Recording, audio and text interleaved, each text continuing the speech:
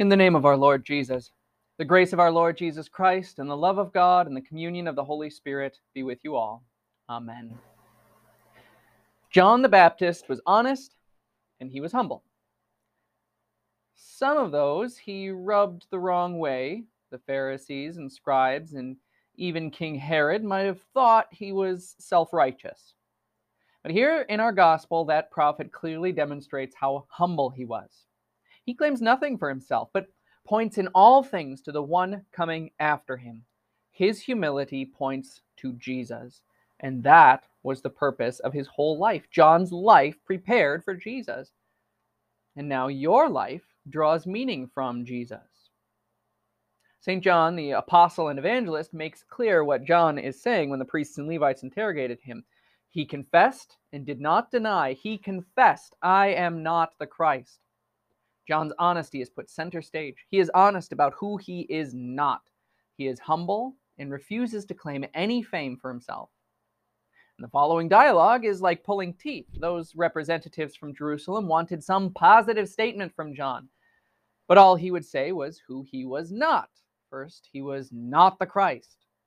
The nation of Israel was waiting for the Christ, the Messiah. Several false messiahs had cropped up over the years, and all of them failed. Historians barely remember their names. But John had no desire to claim such fame. He had disciples, but he would send them off after someone else. One day, John was standing with two of his disciples. When John saw Jesus passing by, he said, "Look, the Lamb of God." The two disciples heard him say this, and they followed Jesus. The priests and Levites asked him, "Are you Elijah?" And again he answers negatively, "I am not." When we compare this to what Jesus says later, it seems to present a contradiction. Jesus said of John, "If you are willing to receive it, he is Elijah who was to come." The prophet Malachi said, "Look, I am going to send Elijah the prophet to you before the great and fearful day of the Lord comes."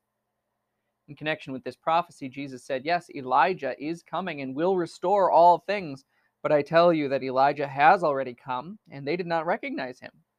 And the disciples understood that he was talking to them about John the Baptist. Now, certainly in this respect, John accepted his role as Elijah, the role of preparing for the great and fearful day of the Lord. It's the same as the voice crying in the wilderness. But John understood that these priests and Levites were concerned about who John was in himself.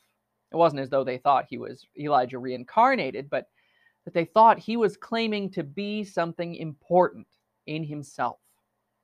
In other words, John was not the main event. He wanted no one to have any reason to think he claimed such fame or importance.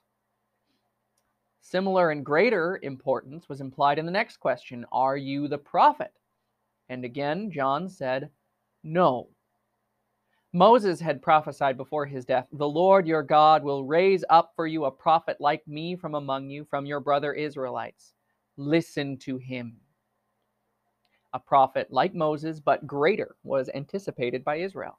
That prophet would be the Messiah, the one anointed by God to deliver his people like Moses had delivered them. John was clearly not the Messiah. He was not the one who had the final word from God. God had said of that prophet, "I will put my words in his mouth, and he will speak to them everything that I command him. Anyone who will not listen to my words, if the prophet speaks in my name, I myself will call him to account." So John was neither the new Elijah nor the new Moses, but both of those Old Testament prophets appeared at one time along with the Messiah, who John also was not. We read Jesus took with him Peter, James, and John, the brother of James, and he led them up onto a high mountain by themselves. There he was transfigured in front of them. His face was shining like the sun. His clothing became as white as the light. Just then Moses and Elijah appeared to them, talking with Jesus. If you recall, Peter misunderstood the significance. He thought this marked a holy place where all three of these great prophets would be heard and spoken to, so that a new tabernacle would be set on this mountain. But he was interrupted by the Father speaking from the cloud on the mountain. "This is my Son, whom I love. With him I am well pleased. Listen to him." Remember, God had commanded of the prophet like Moses to come, listen to him. And now he commanded the same of his Son. Moses and Elijah were only the prefiguring types of the Messiah who would come, the main event himself. John only prepared for Jesus as well. When the priests and Levites finally asked him, "Who are you? Tell us so we can give an answer to those who sent us. What do you say about yourself?" John said clearly, "I am the voice of one crying out in the wilderness, make straight the way of the Lord," just as Isaiah the prophet said. He was the forerunner, the one preparing for Jesus. But one thing seemed unclear to those representatives from Jerusalem. Why then do you baptize if you are not the Christ or Elijah or the prophet? John's actions would seem to be claiming some main character status. We might object the same to some preachers who plaster their faces on billboards and put their names in large letters in the books they write. They're claiming to be something. But in fact, John was not claiming to be anything. His baptism was not any pedestal he put himself on. He said, "I baptize with water. Among you stands one you do not know. He is the one coming after me, whose sandal strap I am not worthy to untie." Water, he said, not to minimize the importance of it or to imply that it didn't matter, but Moses did a similar thing, washing Aaron and the priests with water to purify them for service in God's temple. Anything, in fact, that went into God's presence had to be purified and prepared with water. John was not the Messiah or Elijah or the prophet. John was not the main event. He was preparing people for the Messiah. He was providing the purification in anticipation of the one who was far greater than he was. So far greater that John wasn't even worthy to touch his sandals. So everything John did pointed to Jesus. He humbled himself to let Jesus be exalted. It's all about Jesus. And not only John's life, but your life draws meaning from Jesus. Think of what it means to have the same attitude as John. You are not the main character of your own life. Think of all those times that Jesus told people to humble themselves, like this. When you are invited by someone to a wedding banquet, do not recline in the place of honor.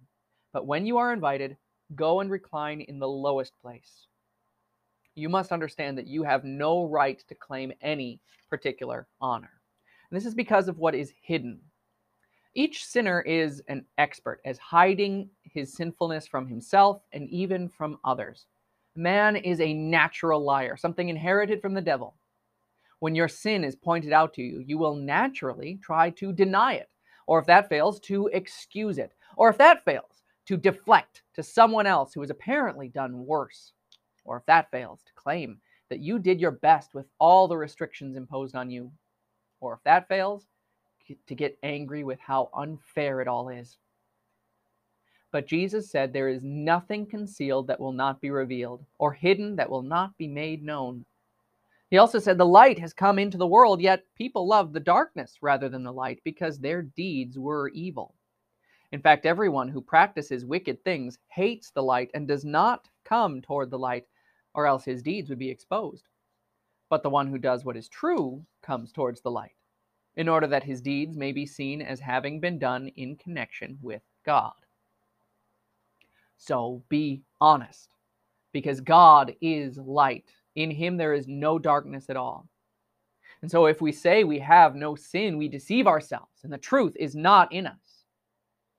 But if we confess our sins, he is faithful and just to forgive us our sins and to cleanse us from all unrighteousness. What goes against your inclination, therefore, will be for your benefit. The light will burn, and you'd rather keep those sins secret, but God promises to forgive those things brought into the light. So confess your sins. You will be forgiven. You want life, not death, and yet God promises that through death you will obtain life. Or don't you know that all of us who are baptized into Christ Jesus were baptized into his death? We were therefore buried with him by this baptism into his death, so that just as he was raised from the dead through the glory of the Father, we too would also walk in a new life. Again, baptism is not a claim to anything special, except that baptism is a connection to Jesus, specifically connection to his death and his resurrection. Think about that. You must give him all the glory. To pretend to be without sin or without any serious sin is to imply that Jesus' work is really not that big a deal. He didn't really do all that much for you. But the Son of God humbled himself to die for you. So understand this. You have no right to claim any goodness of your own. Your natural state is a humbled one. Your confession should match what God says about you. God in his word has declared every man a sinner. You must be included. Not only a little bit, not only technically, but entirely in your very core. You, in fact, can't even understand how sinful you really are. Who can recognize his own errors, asked the psalmist. But hear what Jesus did. Though he was by nature God, he did not consider equality with God as a prize to be displayed, but he emptied himself by taking the nature of a servant. When he was born in human likeness, and his appearance was like that of any other man, he humbled himself and became obedient to the point of death, even death on a cross. Therefore God also highly exalted him and gave him the name that is above every name, so that at the name of Jesus every knee will bow, in heaven and on earth and under the earth, and every tongue will confess that Jesus Christ is Lord, to the glory of God the Father. And therefore, St. Paul says, indeed, let this attitude be in you, which was also in Christ Jesus. You think John was humble? Jesus was even more so. You must be humble as well. But your humility doesn't earn you anything. Your humility is merely the confession of truth. You don't deserve anything. All your worth comes from Jesus. And he has given you great worth. God made him who did not know sin to become sin for us, so that we might become the righteousness of God in him. You see what's happened? Exactly what Jesus promised would happen. When you are invited, go and recline in the lowest place, so that when the one who invited you comes, he will tell you, friend, move up to a higher place. Then you will have honor in the presence of all who are reclining at the table with you. And it's not just any place. Jesus gives you his honored place, exchanging places with you. He has taken your humble worthlessness, your sinful record, and the punishment you earned by it, and he has given you glory, righteousness, and eternal life in him. So don't despise the humble ways these blessings come to you. People have historically accused Lutherans of following a paper pope based on how we revere God's word. They make fun of us for our beliefs regarding baptism and Holy Communion because it appears to them as though we are claiming to be something, claiming to have some honor that others can't have. But understand what our Lutheran identity and confession is, how to recognize what we truly believe. The Word of God is not some status symbol we hold over others. It's a precious pearl God has handed to us to give us life. Baptism is not some secret rite by which we glorify ourselves. It's the washing of rebirth and the renewal by the Holy Spirit. The grace of God in water, poured over us by him to make us holy. Holy Communion is not some private honor we reserve for the extra special and holy. It's a communion of the blood of Christ and a communion of the body of Christ, given to you for the forgiveness of sins. So be honest. Be humble. You are sinners. You are sinners who have received the holiness of God's own Son. He gives you his righteousness and glory through the word and sacraments. This is all about him, and he has promised that he has given himself for you. Amen. The peace of God, which passes all understanding, keep your hearts and minds in Christ Jesus unto everlasting life. Amen.